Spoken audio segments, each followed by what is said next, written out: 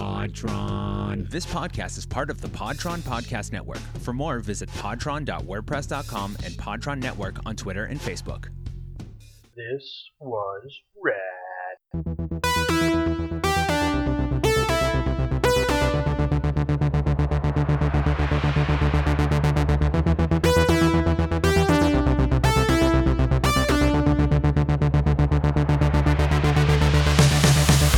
I'm Paul. You don't know my artistic vision!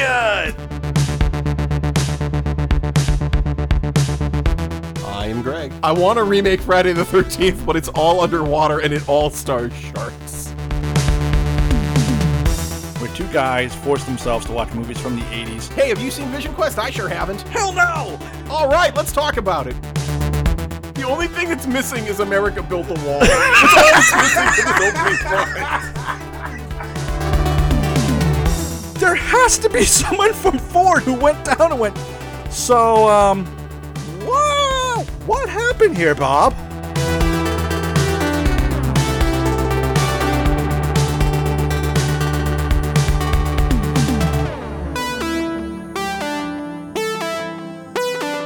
It's a movie called Red Dawn. Wink, wink. Wink, wink.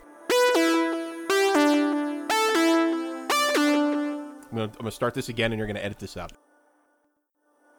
And this is another episode of This Was Rad Podcast, the podcast where two guys from their... Ooh, Greg, it's getting close, I gotta tell you, after this year. Couple more years, if we get there, it will be no longer two guys in their 30s. No. The audience should have a little forewarning. Birthday gifts are accepted, if you're so inclined. Yeah. Throw us a message, I'll give you that address. But I am Paul. I am Greg. And we watch 80s movies, strictly from 1980 to 1990, really, because I think at this point we could just admit we wanted to do Ninja Turtles, and there was no other way to do it. Yeah, but again, throw us a little. If you want to buy Paul and I a DVD that is outside of those years, but we think it falls within the spirit of the podcast. I think we could possibly make an exception. I think that would be okay. I'm okay with that. I would venture to get up to like mid-90s. I think anything past mid-90s is gonna be kind of pushing the whole idea of nostalgia. It's at least for me, I think after 2001 when I had a child, I don't think I can say it's nostalgia anymore at that point. Yeah, well, I would agree. I think for me about 2000 is probably the cutoff. Yeah, no, that's a good one too. Yeah, that's a good one too. So anyway, this was Rad Podcast, and this week we are doing, I perfectly honest, a movie I didn't think we would ever do. Very outside the box. We did Stanley Kubrick's Full Metal Jacket. Greg, what can be said about this film that hasn't been said before? Well, not a lot. We were talking about this beforehand, and we both agreed to not bother with any trivia except one thing that I found out that you didn't know either, which is this film was shot entirely in England.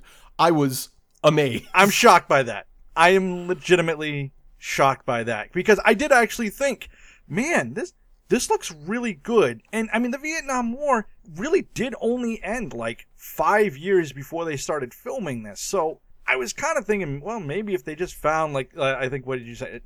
Asian country nondescript. They just found a location. Although after the last couple movies we've been watching, I did start to think, well, they probably just filmed this in South LA, because that's where you go when you need to be in South America and or Asia. Yeah.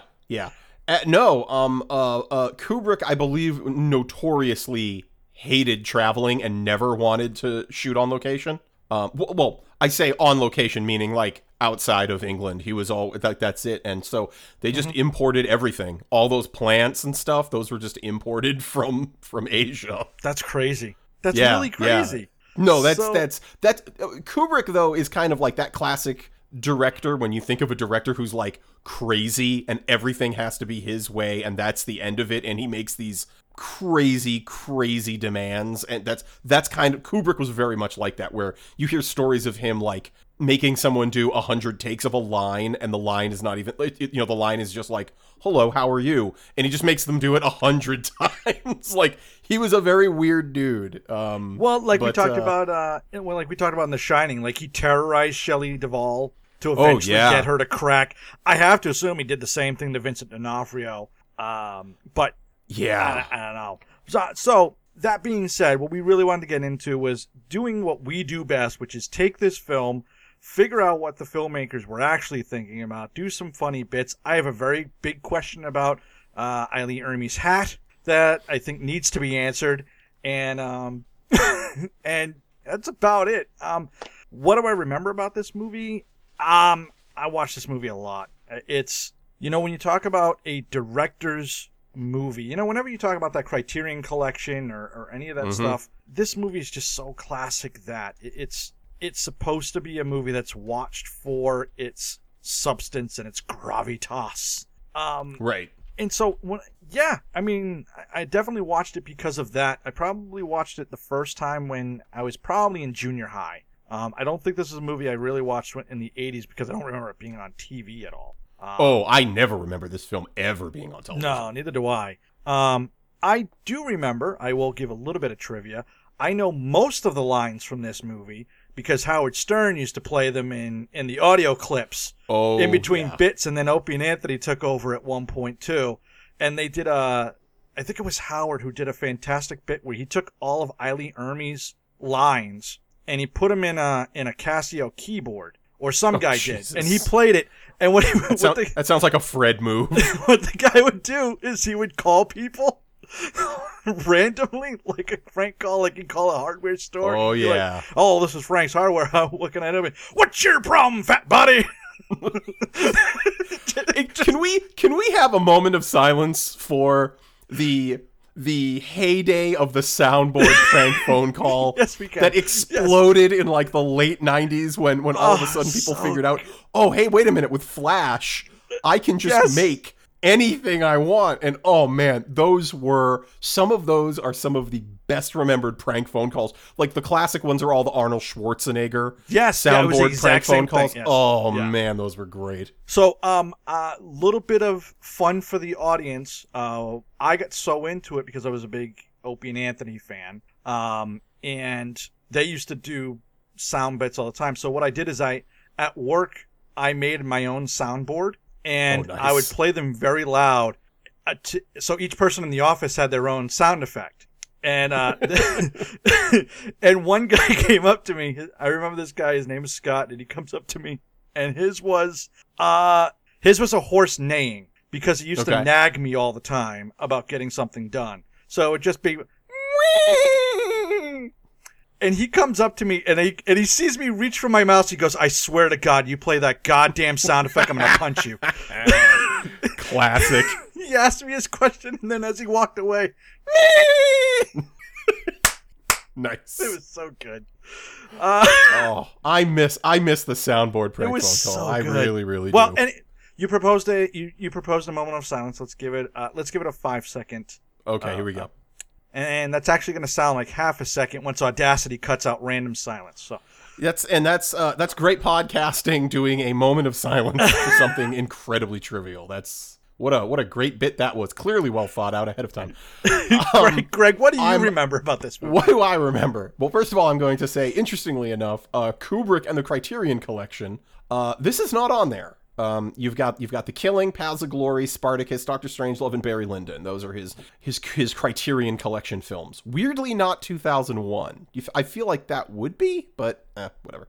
So, what do I remember about this movie? This was one of those movies that is difficult to explain how pervasive this was through like the Howard Stern era and sort of like referential media. This movie, it would be like if somebody today had never seen the first Star Wars movie. Yes. And was like 40. And they sat down and watched it, and I imagine their heads would just blow up because they'd be like, "Oh, this is like 5,000 references I've never understood." Yes. Like, and this is one of those movies in the 90s. It was like every morning zoo radio, aside from Howard Stern, in their bumpers would play like what's your major malfunction, or like they would play some clip from this. This was everywhere in the sort of mid to late 90s. And I am with you, especially the first 45 minutes of this movie where it's boot camp. Like, it's so quotable. That movie, almost every line. Like, I don't think I forgot any scene in that first 45 minutes. No. I think this is the first movie we've watched where for 45 minutes I did not go, oh yeah. I was just like, I know what happens next. Like, I beat for beat. Afterwards, there was about 40 minutes I forgot was in this movie. We'll get to that. Okay. But yeah, I the first 40, 45 I can do like front to back to front, you name it. And after it, I can give you the basic plot structure and all that stuff. So outside of the first 45, what do I remember for the highlights? I remember that whole sniper section that's kind of the back half of the film. Yep.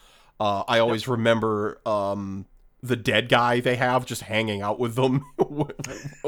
Yes. Like when Joker and Rafter Man show up. I always remember the line, "This is a shit sandwich and we're all going to have to take a bite." Yep. I always remember that. And out of the back half, and I always remember the general yelling at Joker about why does it say "born to kill" when you have a peace sign, and he doesn't know what I'm trying to say something about the duality of man, and he doesn't know what that means. Yeah, that's basically it. Okay. Yeah, I mean, I'm kind of... I didn't get into, like, what I remember much. Only because this is a movie that, when we kind of already talked about that a bit, it's a big movie. I mean, this is just a movie that almost everybody, rock people exist and they haven't watched it, but it's a huge, huge movie, and it is so pervasive in, like you said, pop culture. It's so big. I mean, Eileen Ermy, who plays the drill instructor, I mean, he made a career off of this. I was about to say. And it's a big one. Without this role, Arlie Ermy, I cannot imagine, goes on to... He doesn't. I would say never goes on to stage and screen, but even if he did afterwards, he certainly would not be as well received or remembered as this. No, never. I mean, he does kind of end up playing this character every time. But that's okay because they kind of fit it into each scene. I remember a movie he did where he played like a dad, and he was just screaming at like this boyfriend, but you kind of like, I mean, he should be telling him to do 25 push-ups, but I kind of get while he's saying, you will, I think the line was like, "You will not penetrate my daughter after 11 p.m. or something like that. I just remember being like, yeah, that's a drill instructor line. Yeah, sounds about right. Yeah, that sounds about right. So, a lot of people are in this movie. As a matter of fact, there's people that I totally forgot are in this movie that I saw. So, such as Adam Baldwin of Firefly fame. I'm sure he's in other great stuff, but that's what I remember him from. I completely forgot he was in this movie. Yeah, I'm right there with you. I can assure you, every time I have watched this movie and he appears on screen, I'm like, oh yeah, he's in this too. But we've got This Was Rad alum Matthew Modine. Yep, back again. From Vision Quest. Have we done a movie with Vincent D'Onofrio? I don't think we have. Yeah. Adventures in Babysitting. Adventures in Babysitting. Which has trivia connected to this movie that we won't go into. Look it up yourself. Yeah. Go ahead and do whatever you want. It's fine. Do your own research for once, folks. That's what I say. Let's tell our audience what to do. Not enough podcasts do that. Yeah, people love that. And without going into everybody, basically, this movie has a ton of sort of character actors in it. Yeah. With the exception of like Matthew Modine and probably Vincent D'Onofrio, everyone, there were many people in this movie. I'm like, oh yeah, I've seen this person in other things and here and there. Like I know Private Cowboy is played by a guy named Arliss Howard. You can look up his movies. This guy's still working today. He's consistently working. Like crazy. The guy who played 8 Ball, he's been in tons of TV roles. I know I've seen him plenty of times. Dorian Harewood is his name.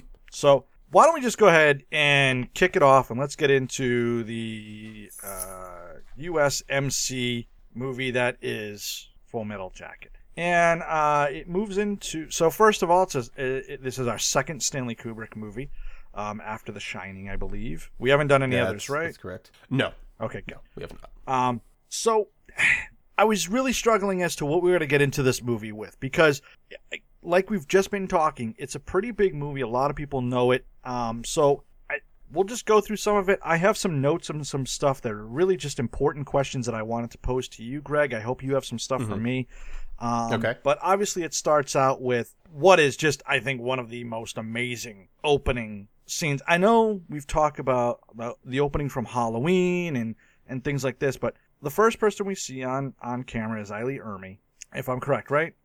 No, we open up with a montage of people getting their head shaved. Oh, yes, that's right. Yes. That's your credits. And I have to say, pretty effective, because you're literally seeing every character get transformed immediately, where it's like, here's what they used to look like. Now their heads are shaved. Bam, here's Ile Ermey. It's great. Okay. I did actually have a question for the hair. I did have a question. You've been cast. You're going to be Private Cowboy. You've got this role. Your first scene ever is you getting your head shaved. Because I feel like Stanley Kubrick would film scene for scene.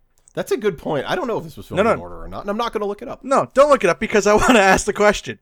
You've been cast as Private Cowboy. Your head's being shaved, and you giggle. That's the only take they get. You're no longer Private Cowboy. Nope, you're fired. You're Private in the background. Yep. And we've cast somebody else. Did Stanley Kubrick have a list of people he would have to go through if they giggled on camera? What I like to think is this movie took 2.5 years to film, because he shaved everybody's head, stopped filming till it grew back. They shaved them again. He just did this like 3 times until he finally got it right, and then filming actually began. He filmed it once when they started, once when they finished filming, and then once a year later. Just to get the right. Oh, just to make sure. Oh, that's so much better. The mise en scène was just perfect. No, that hair, it did not fold right. Come back in 6 months. Yep. No, we got to do the whole thing again. Little piece stuck to his nose. Take's ruined. It's gone. Them. But it's not just that guy. It's everybody. Oh, all 14 people. All or nothing. All 14 the whole day is ruined. You do the whole thing over again. He started filming in 1972. Yeah. He started filming during Vietnam. He did. Yes. It was supposed to be a documentary, but he just couldn't get past that one scene. He couldn't. No, he couldn't do it.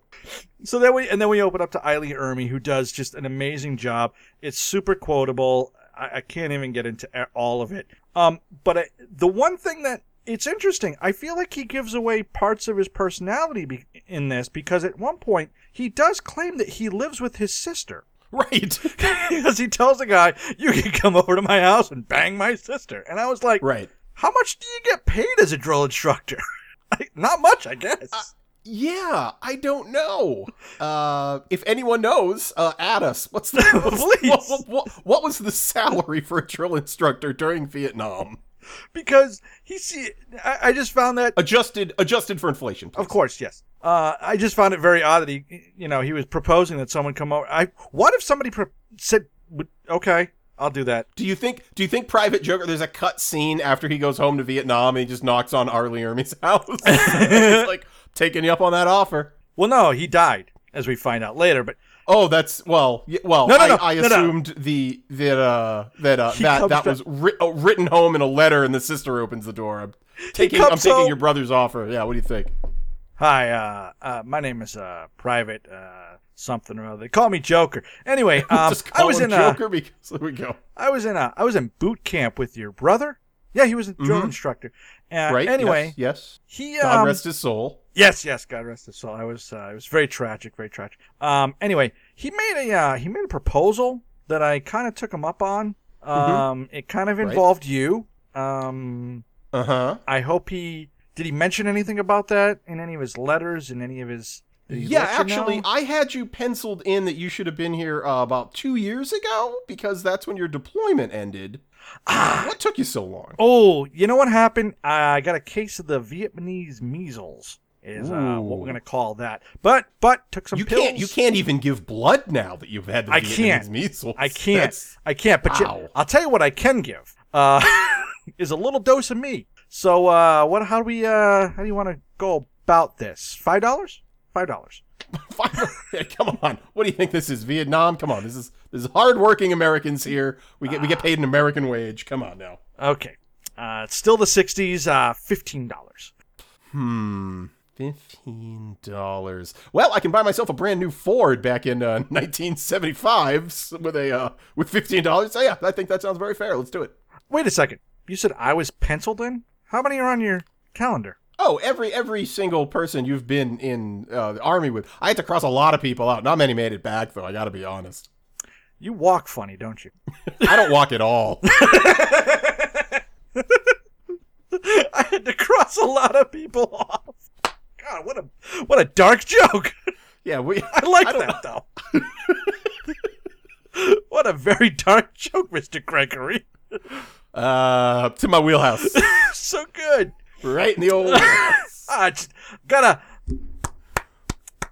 give it up where it's, that was good. You caught me off guard. I didn't even. Anyway, Eileen Ermey does this incredible thing. I mean, I wrote down notes as they go through the training camp. I don't know what you kind of want to talk about it. I mean, I think we can. Sadly, this is going to be one of those movies where, like, the first 45 minutes, I'm going to assume almost everyone who's listened to this has seen it. But if you haven't, here's the gist of it. We slowly are introduced to only 3 characters: Private Joker, Private Cowboy, and Private Pile. That's Vincent D'Onofrio. Outside of and Matthew Modine is Private Joker, and Private Cowboy is someone whose name that I can't remember at the moment. Yeah. So. Private Cowboy doesn't really do anything until they actually get to Vietnam, so we can kind of ignore him completely. Yeah. Private Joker, Matthew Modine's character, shows himself to be kind of a bit of a capable, I don't know, I guess leader, because he winds up being the platoon leader, right? He winds up getting a promotion after he refuses to change his answer, even though he's getting slapped in the face. By R. Lee Ermey. And then you also have what really this 40 minutes is about is what happened to the kids who got drafted and just could not hack it. You know, what's kind of the worst case scenario, and that's Vincent D'Onofrio's character, Private Pile, who he cannot do anything right, and R. Lee Ermey goes out of his way to constantly draw attention to how bad he's screwing up. Now, interestingly enough, facts that we didn't want to talk about movies facts about this, but what I did do is I looked up some interesting facts of other things throughout the movie. These are way more interesting, so let's go with this. Such as, the movie never explicitly says that they're drafted, and the United States Marines of all 4 branches was the least likely to get draftees, since they are supposed to be, the best of the best kind of deal. I believe, because he mentions Charles Whitman at one point, that the movie takes place after 1966, which the Marines didn't even start drafting until the late 60s. So it's actually possible that they're not even draftees, they're enlisted. They're enlistees, yeah. Especially Pyle, because like even during the haircutting scene, he's got a smile on his face. He can't stop giggling when Eileen Ermey is like picking on him from the very first minute, which I think is just hilarious. I love that Vincent D'Onofrio, the character, is laughing. I wish he had kind of laughed through all of it, but not in a maniacal way, like in a clown kind of way, Yeah. So it's interesting that you say that they're draftees. I almost feel like they kind of enlisted, or at least chose to go there if they were drafted, which is how that worked. Okay. But in either case, they are beat up a little bit harder than what you would expect. I think Pyle, man, I don't know what I'm supposed to get of that character. He comes across like he's dumb, like he's really, really stupid, but almost like too much so. Like at one point, Matthew Modine is like dressing him, like he's physically doing his buttons, and I'm like, and teaching him how to lace shoelaces, which I feel like you probably already knew. Like I'm like, okay. Serious question: is there a special way the Marines lace their boots? Yes. It's called the overbirdie method. That's okay. Yeah. Well, you know what? Shame on me. That's my problem. I mean, everybody knows about the bunny and the butterfly. But the over birdie it's how they do it. It's Okay. a little bit different. I just got the feeling like, is he supposed to be a 7-year-old trapped in a man's body, or is he? I don't know. It comes across very weird how that all transitions. That's why I just kept asking, like, is Pyle really this stupid? Throughout most of this. While you bring it up, a lot of this movie played like a comedy now. Like Almost, yes. When Gunnery Sergeant Hartman is like yelling at people, I imagine that there probably some of it was supposed to be funny and whatnot, but I imagine it was supposed to be kind of like scary and like oh my god, look at this man just dehumanizing everybody, and now it's just like hilarious. I think like it's weird. It's definitely that's because of, like we just said, because we've heard all these lines so many times. Yeah, definitely desensitization has been kicked in for you and me. I think that's what's happened. However, Hartman is very.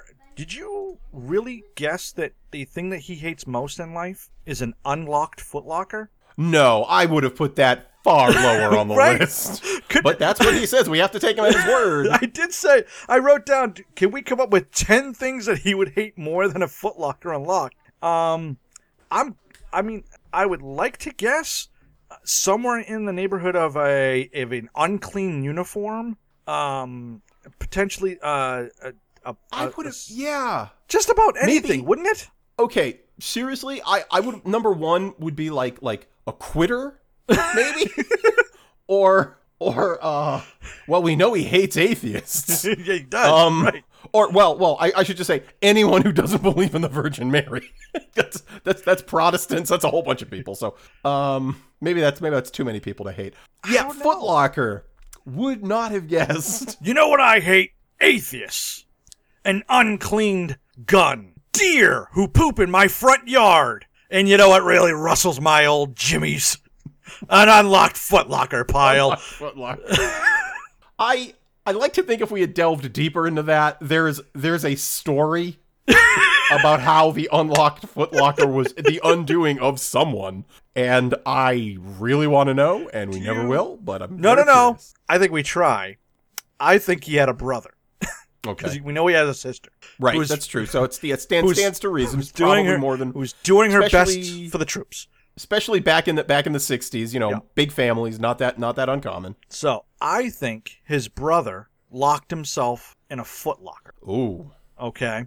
And the lock was unlocked. And Hartman went in there and he locked it. And then his brother couldn't get out. And that made him mad.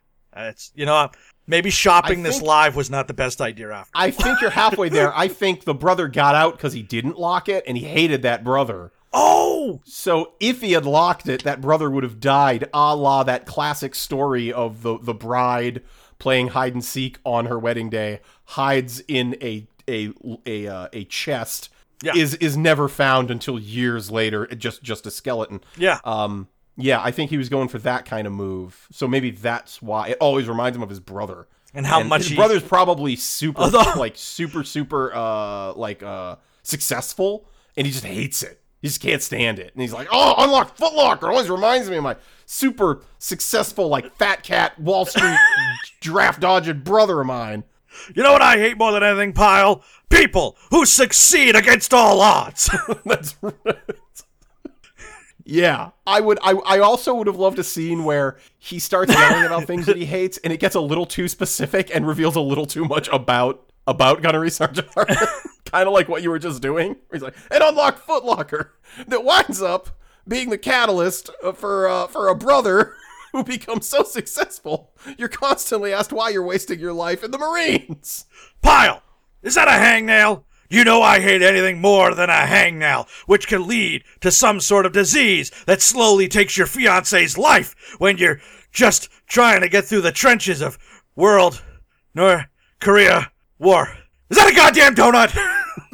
Everybody, start running laps. He's just crying in the corner. Wow, did you see Hartman? He really does not like hangnails. Gunnery Sergeant Hartman. Whatever his title is. It's fine. It's fine. Anyway. So yes, anyway, the footlockers of death. So Oh, wait. Or does he just hate a trendy store for upscaled, overpriced There we go. athletic wear. I think that's no. He hates an unlocked Foot Locker because if it's unlocked, you can just go right in when there's nobody there and take whatever you want. And that's yeah. And if you own a business, that's a responsibility. And if you're not responsible, well, what kind of person are you? Do you think he had a Foot Locker and it got broken into and he had to go back to the Marines as a drill sergeant? Back to the military. He was working for his brother, and his brother was like, I'm going to give you one last chance. You can manage the Foot Locker, and he screwed up. He didn't lock it. Do it. And so now, every time he sees the unlocked Foot Locker, it's just his failure again. Again and again and again. Oh, we cracked it. Case closed. closed. Case closed. We're done. Oof. I can't wait to see the prequel we're going to write before Full Metal Jacket. It's just about a family kind of collapsing in on themselves due to pettiness and I like it. Yeah, it's great. So as it goes on, Pyle, he has a donut. This is what leads to this is where the movie finally takes a little bit of a darker tone. And it's done very well because I will say Kubrick uses music in this movie so well, whether it's a poppy 1960s song or just the orchestral music. He goes into like that dark tone with like lots of oboes and tubas, and it just like every time that music would start, I really did kind of get like a resonance in me, like, oh, nothing good is about to happen. And they do, you kind of see Pyle, he's floundering, and then Joker is like trying to get him to do his thing, and then you can tell he's not doing so great. And then he actually does okay for a little while. Like you can see him, he's starting to do all right. And then it's when they find the jelly donut, and Hartman sees the unlocked Foot Locker, sees the jelly donut, and he says, "Okay, that's it. I'm punishing everybody now, except you, because I've tried punishing you and it's doing nothing." Right. And that's when they all take the soap in the soap party, yes, soap in the towel, and they all beat him with the soap, and that's when he just cracks. Yep. And Private Joker is just watching a man slowly lose his mind. Now, I gotta say, Pyle, you made it to graduation. You literally decide to go cuckoo bananas the night after graduation, right? He graduated. He marched in the parade and everything. Well, yeah, and I think what happened is the realization that weight comes down on him. He changed. He did his best. Even Hartman there was starting to get on his good side because he was a crack shot. And he says at one point, I think you could be one of my riflemen. And I think at that point, I think if Pyle had become a rifleman, I don't think he would have cracked. I think he would have said, okay, I did it. I made it through. He still would have eventually gone insane in Vietnam. That kind of psyche just doesn't fix itself entirely. But I think the fact that he worked as hard as he did and still didn't get it, that's where he kind of had that break. At least that's the way it was for me. Okay. You're right. He does go through all the graduation and everything else, and then he's in the bathroom. He's got the gun. It's a great scene. He does the speech there. Now this is where my question about hats came in. Okay. When as soon as Joker goes and says something's going on, he shouts and wakes everybody up, right? Or Pyle starts shouting. Yep. Hartman comes out. He's got his boxer shorts on. He's got a cut-off sweatshirt and his hat. Yeah. He came out of that room very quickly. Now, my two posits are this. Number one, he sleeps standing up. Okay, like a cone head. Yes. I like that. Yeah. Or his bed has a cut in it where the hat's brim where the hat goes would sit in it, and he sleeps like that. What does Greg think? I don't think he sleeps. I think something's going on, and he just goes in that room and he just like stares at a picture or something and just gets the hate back up. Maybe it's an unlocked Foot Locker and he just stares at it for 8 hours and then he gets out of that room. I think it's yeah. No, I think it would be the opposite. I think that room is full of plush animals, and it's the only place he could go to feel comfort. I like that, and it's because he knows as soon as he leaves the threshold of that door, it's game back face. on. It's game face back. Yeah. Okay, that's fair. Yeah, and then Pyle shoots him.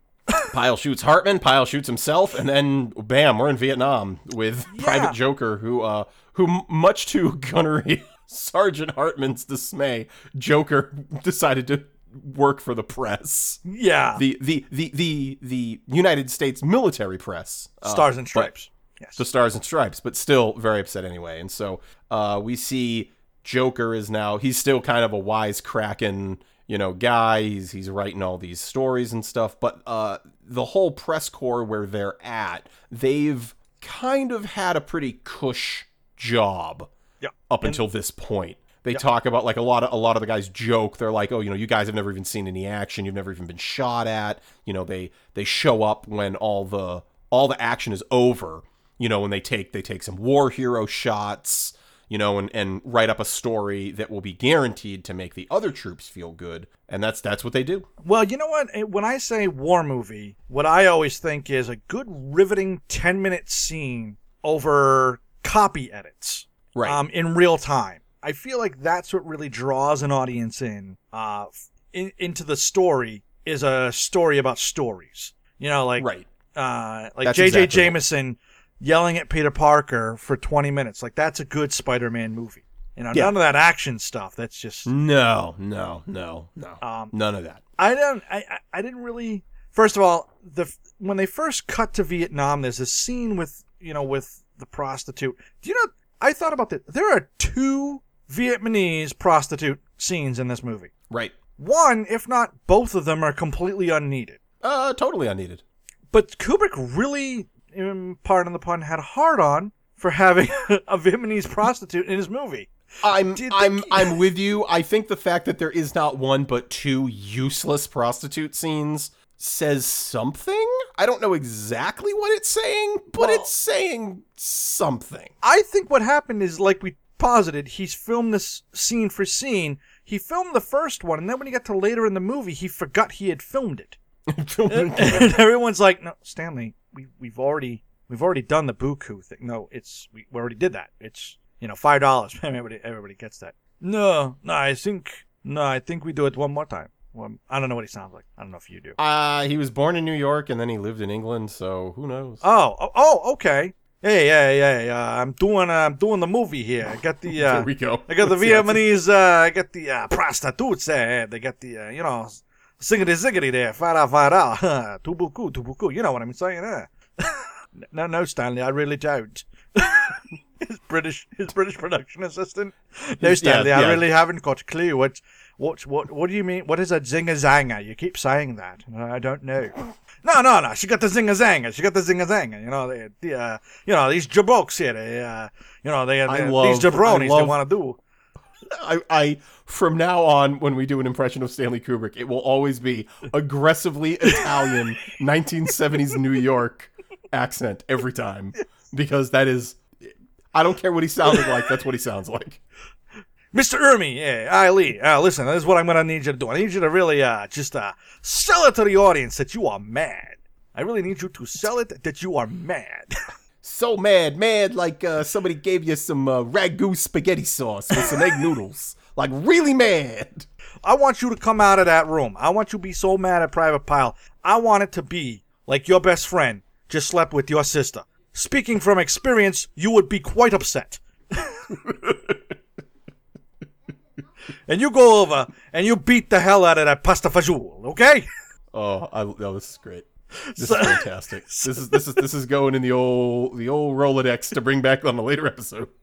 So he does. So and then they have the scene where they're like talking and stuff like that. Yeah, and it's to speed this along. The base gets under attack, and basically they're said, okay, well, you know what? After the attack goes down, they're like, all right, guys, we need to why they don't send them out to fight, but they send them out to they send Joker and Rafterman to an area that's way more dangerous. There's a lot more fighting in it. Yeah, so Joker and Rafterman more than Joker keep saying that they like to see some action. Joker said he's seen some, and probably not a lot. But he keeps kind of boasting that, if we're gonna tell stories, we're gonna tell stories of the front line.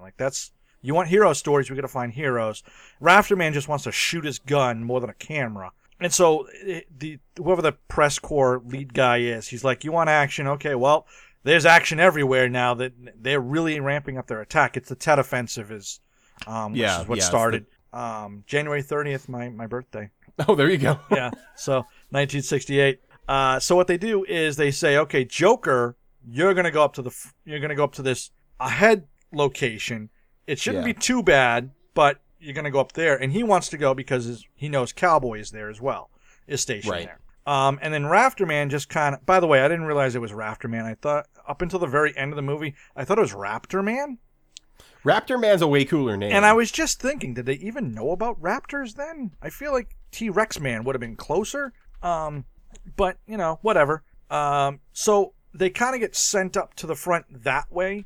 And then once they're there, they kind of get commissioned to do whatever the team is doing. And it kind of just escalates from that point forward. But once they get up there, this is where we have a scene where he reconnects with Cowboy. This is where we meet Adam Baldwin, who, man, does he love bullets. I feel like there weren't enough bullets in Vietnam to cover himself in. He couldn't get enough bullets. No. So many bullets. More bullets than you can know what to do with. Yeah, so we got this, and basically he follows he and Rafterman follow Cowboy and their squad to wherever it is they're going, and it's just basically people just keep getting kind of picked off here and there, and you're kind of seeing. I'm going to assume this was kind of supposed to kind of encapsulate a lot of the stuff that was going on, or at least it was being reported, where, like, someone would see something, they'd go over to it, and it was booby-trapped. It was a bomb, it would blow somebody up. And then when the bomb would go off, all of a sudden people would pop up, and they'd all start shooting at people in this sort of like crossfire pattern thing. And so it's just, you see a lot of things, and people are dying, and it turns out enough people wind up dying that Cowboy is now in charge of the squad. Yes, yeah, and then that's where we get to the sniper scene. I don't know about you, Greg. I mean, I don't have a lot of notes, only because this scene is kind of pretty intense and it's kind of real, and there's not a lot to make fun of.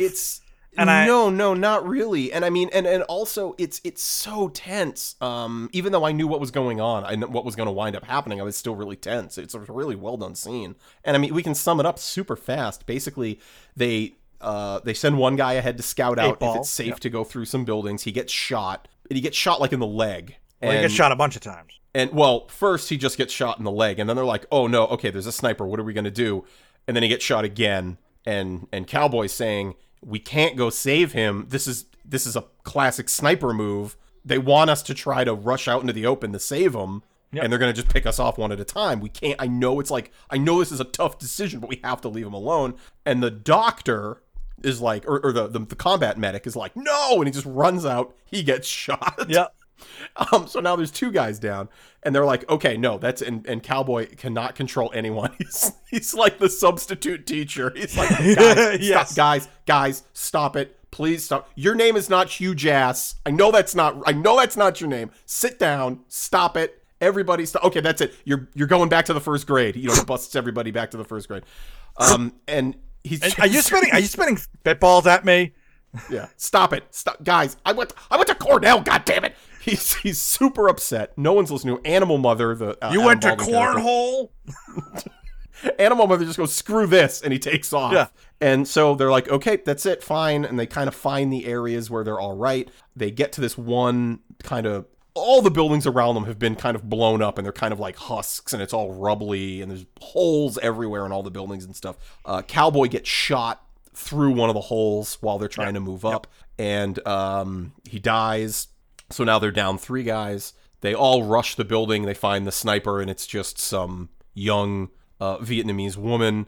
They shoot her, but they don't kill her, and then they all surround her, and they're like, "Let's just leave her." Matthew Modine says, "No, we can't just leave her like this." And he says, "Okay, well, fine. If you're such a tough guy, why don't you go ahead and shoot her?" And he does, and then they sing the Mickey Mouse March, and the movie ends. Let's cut to a great close where it doesn't smash cut, but it cuts to a black screen with Paint It Black by the Stones, and there's your credits. I of course mean the Rolling Stones, not the Mighty Mighty Boss Stones. I know there's usually some confusion with that. And there you go. There's Full Metal Jacket. Pretty concise. Not a lot. It's a 2-hour movie. So, there's so many more things we could have got into. Like, do you know that 1,000-yard stare is not that far? Okay, that's great. I don't deal with yards. It's half a mile. I looked this up, Greg. This is what I did. I looked up new facts. I'm glad we can do something to make this exciting because this is a pretty lackluster episode. So 1,000 yards. Wait, what? Did they mean yard, the 3-foot yard, or did they mean like 1,000 backyards? Oh, they didn't clarify. It's 1,000, because a backyard can be real big depending on where you live. Here's the fact, and I'll give you this. So 1,000 yards is actually half a mile. Okay. Now, according to several studies, the actual human eye, unassisted, could potentially pick up a flicker of light in pure darkness up to 40 miles away. But that's in a perfect situation. The average sight to make a distinctive notation of an object is about 2 miles. So really, even at 1,000 yards, you're really staring at a lot. You can pick out leaves on trees. See, I don't really feel like that would be like zoning out. I think that'd be more like, I'm just kind of not bothering to look at what's immediately. Yeah. Yeah. That term kind of, you know what? When you do the research, that term kind of falls apart. Now, I am going to use a term, and it's only because it is what they say in the movie. I did have a question about zombies. The band or actual zombies? Actual zombies. Okay. And it's because of this. At one point, one of the guys says, "Oh yeah, I've killed them dead. 150 dead gooks killed." To which I said, well, if they're dead, and then you've killed them, does that mean they were zombies at the time? Were the Vietnamese using zombies to attack our troops during the Tet Offensive, which was a holiday, Greg? Man, I never thought of it like that. Neither did I, but I had to find something to think about. I feel like Alex Jones is a way better person to be asked this than me. Well, wait a second. No, because he's just going to try and sell me zombie juice. Well, maybe we need zombie juice. If the zombies are a thing, I want juice. Okay. I don't want to get taken unaware. I apologize. I'm Alex Jones, and you gotta buy my brand new zombie juice. Stop. No. You and me are going to start selling the zombie juice. Oh, okay. I'm sorry. Yeah. I'll cut that out. Good. Thank you. Okay. Thank you. No. I'm Paul, and I'm going to sell the zombie juice. We'll do some before and afters that look the same, except maybe one was color treated a little. No, you different angles. You got different angles. I'm a goddamn sexual tyrannosaurus now, and I'm on the zombie juice. No, that might be copyrighted. We got to come up. I'm a sexual raptor man. Now that I'm a zombie juice. Rafter man. I only go down rivers, but I look damn good, and I kill zombies. I look like I swim upstream 10 miles a day. I'm a goddamn sexual rafter man. Yeah, sure. Yeah, it's probably not copyrighted. Wait, sexual tyrannosaurus, isn't that that's from Predator? Oh, yeah, no, it's 100%. Yeah, what do you think? I'm writing my own lines here, Paul? I don't know. You convinced me. No, I thought Alex Jones wrote that. I don't know. Oh, did Alex Jones write the film Predator? He probably did. He probably did. Yeah. Infowars. Infowars.com. So, now, and then, knowing my last comment, knowing that Stanley Kubrick is from Brooklyn, during one of the scenes when the general is asking about the peace sign and the Born to Kill thing, in the background, there are two Guido-looking guys in suits. Did they get on set looking for Stanley because he owed them money? Ooh. And they were just like, this guy, he owes us a lot of money. What's with the camera? And it's just like a second unit. Nothing. We are just here to shoot the scene. You can stand over there. Nice. Yeah, I like that. I'm gonna go with that story. Okay. I want that to be true. I do too. I kind of really want that to be true now. There were two mafiosos. The reason he left Brooklyn was because he owed too much money on the ponies. Well, you got to pay that VIG. That's the thing. People forget about that. So that's it. That's those are my. I mean, I have a couple other notes, but none of them are all that exciting. So, I don't know if you had anything any last minute comments. No, So maybe that's about it. Yank the funny out of there. I guess since I went first, we'll start with you, Paul. Is this film still rad? Man, we talk about rad and not rad, and is it good, is it watchable, and all that fun stuff. This is a great movie. It's a fantastic movie to watch. It was a little bit longer knowing I had to watch it when sometimes when it comes on like HBO or something like that, or I'll just sit and watch it. Having to sit down for 2 hours and watch it, it was a long one. It's great. It's well written. It's well directed. It's well acted. Is it rad? It's not rad. It's not an exciting, fun movie that is just like, I can't wait to watch this again. This is why I was worried about doing this movie for me, is it's a movie's movie. It's not a popcorn movie. It's not a go have fun, kind of fun watch movie like Aliens or even Predator or something like that. I don't think it falls in that category. I think it falls into that esoteric kind of, highfalutin kind of thing. It's a good movie, fun. I don't call it rad. How about you, Greg? I was curious what I was going to think about this movie, because you and I actually talked about this. We had joked about only doing the first 40 minutes. Yes. And then not doing the rest of the movie, because I have always regarded this as a movie with an amazing first half and a kind of crappy second half. I will say in this watch, in this viewing, the second half is not as bad as I remembered. Totally there's actually there's really some highs to it. Like we always say, you could have chopped a lot of it out, but I liked it. And is this film rad? This film gets a rad from me. I really dig it. I like it. I know there's some famous person that once said that there's no such thing as an anti-war film, and I am sure that whatever horror this film was supposed to show us, now it's just, look how awesome all of this movie is. Look Right. how cool everything is in it. And it is not, it's not like, oh, we're watching the dehumanization of all of these men and then watching them be terrible people in Vietnam because they've been dehumanized. Yeah. Yep. And literally their job is to go around killing. One of the characters straight up says as much. Yeah. Like, no, I am just here to kill people. That is all I want to do, and that's all I'm going to do. I will say, I forgot how insanely racist this movie is to all races. Well, it's equal. I mean, Eiley Ermy says it right at the beginning. He doesn't care. I was shocked at some of the stuff. I was like, wow, this seems like needlessly racist, but I guess that's supposed to be saying how racist everybody was back then. I don't know. But anyway, this is I agree with you. This is definitely sort of a higher brow movie. This still is not my favorite Vietnam War movie, which were kind of popular to be made kind of throughout the late 70s through the 80s, where you kind of had, Apocalypse Now, which is probably the best one that was ever made, although it's not really a Vietnam movie. And then you have probably Platoon, and Hamburger Hill, and a whole host of other ones. But Full Metal Jacket's definitely up there. Yep. It's definitely great. I definitely give it a rad, if only for the first 40 minutes. You should definitely do yourself a favor and check it out, since it's on Netflix if you've never seen it. I will tag that and say the second half of this movie, I never got why the two halves were so different. It almost felt like he wrote two scripts and put them together. But especially in this viewing here, I really did like the second half a lot more. I kind of got what he was trying to do with it this time more than other viewings, where it's like, here's these kids becoming who they are, and then it's just, this is what life is like in the Vietnam War.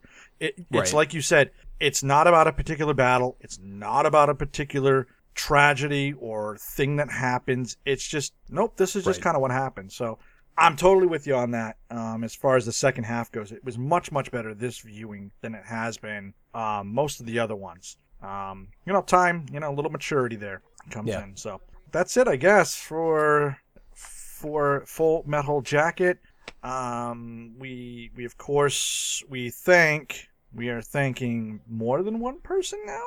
Well, let's go ahead and say, Bibbs, you're the best, because you're great. We love you. Number one in our hearts and our minds. But yeah, that's right. I checked Patreon, which this is going to give you some kind of some little behind the scenes for how often I've been checking Patreon while we've been off. Now that we're on, I've been checking it a lot more. We have Terse Tale has not only given us some money to watch Young Guns and Young Guns 2, he's also given us a $5 a month on Patreon, and so you get a shout out every episode, sir. So we want to say thank you, and you can look forward to hearing your name every episode. Sweet. So thank you very much for that, guys. You can, of course, go to thiswasrad.com. I'm sorry. Podbean.com/thiswasrad. Yes. And you can Facebook, Twitter, Instagram. We're on Patreon, patreon.com/thiswasrad. All that fun stuff. There's all sorts of fun, weird stuff that we've got. You can just, for as little as $1 a month, you can give us, just for that. All the way up to, hey, do you want to make us watch a movie that is not streaming? Well, you can give us $20, and that'll pretty much buy 2 copies of the movie off Amazon for Paul and I. Yes. And we'll do that. You can commission Paul and I to do audio commentary for a movie. That's $30. And there's all sorts of other stuff. In fact, and definitely keep watching, because Paul and I were talking before we started recording. We are going to kind of give this a little bit of a makeover. We had talked about it's about time for us to upgrade some of our equipment, and we actually want to make some actual goals. And so definitely pay attention to Patreon, because we're going to be gonna have some things coming relatively soon there. Absolutely. So that's about it. And we'll come back. We're definitely back on week to week again. So we have lots more episodes coming up. We have a small list of stuff that's still available on Netflix or Amazon, and then I think we'll get to Young Guns as soon as we can. There's I'm gonna say it again. There's a audio commentary track that we want to do for a movie that's on Amazon. We gotta get to before they take that off. Yeah, we definitely do. I think we should be able to bang out at least the first Young Guns by the end of the month. And what I'd like to do is just do a double feature. Just go Young Guns 2, like back to back. Perfect. We can do that. So maybe squeeze them out at the end of this month, or maybe one end of this month, one beginning of next month, something like that. Absolutely. So we have lots more stuff coming up. Thank you guys for listening. Tell all of your friends. We don't say that enough. Tell everybody that you know. Post it on Facebook. Tell your friends. If you like us, go to Reddit. If there's a podcasting that you know of, I know Greg has gone to Something Awful. There's lots of different pages out there. There's podcast pages. If somebody on your Facebook goes, hey, I need a movie, I need a podcast, what do you got to listen to? Throw us up there. We would super appreciate that, so we can, you kind of have to do some rebuilding here after our little hiatus, and you loyal listeners are the ones that can help us do that. So thank you very much for listening, as always. I'm all set. You all set there, Greg? Until next time. I'm Paul. I'm Greg. Bye-bye.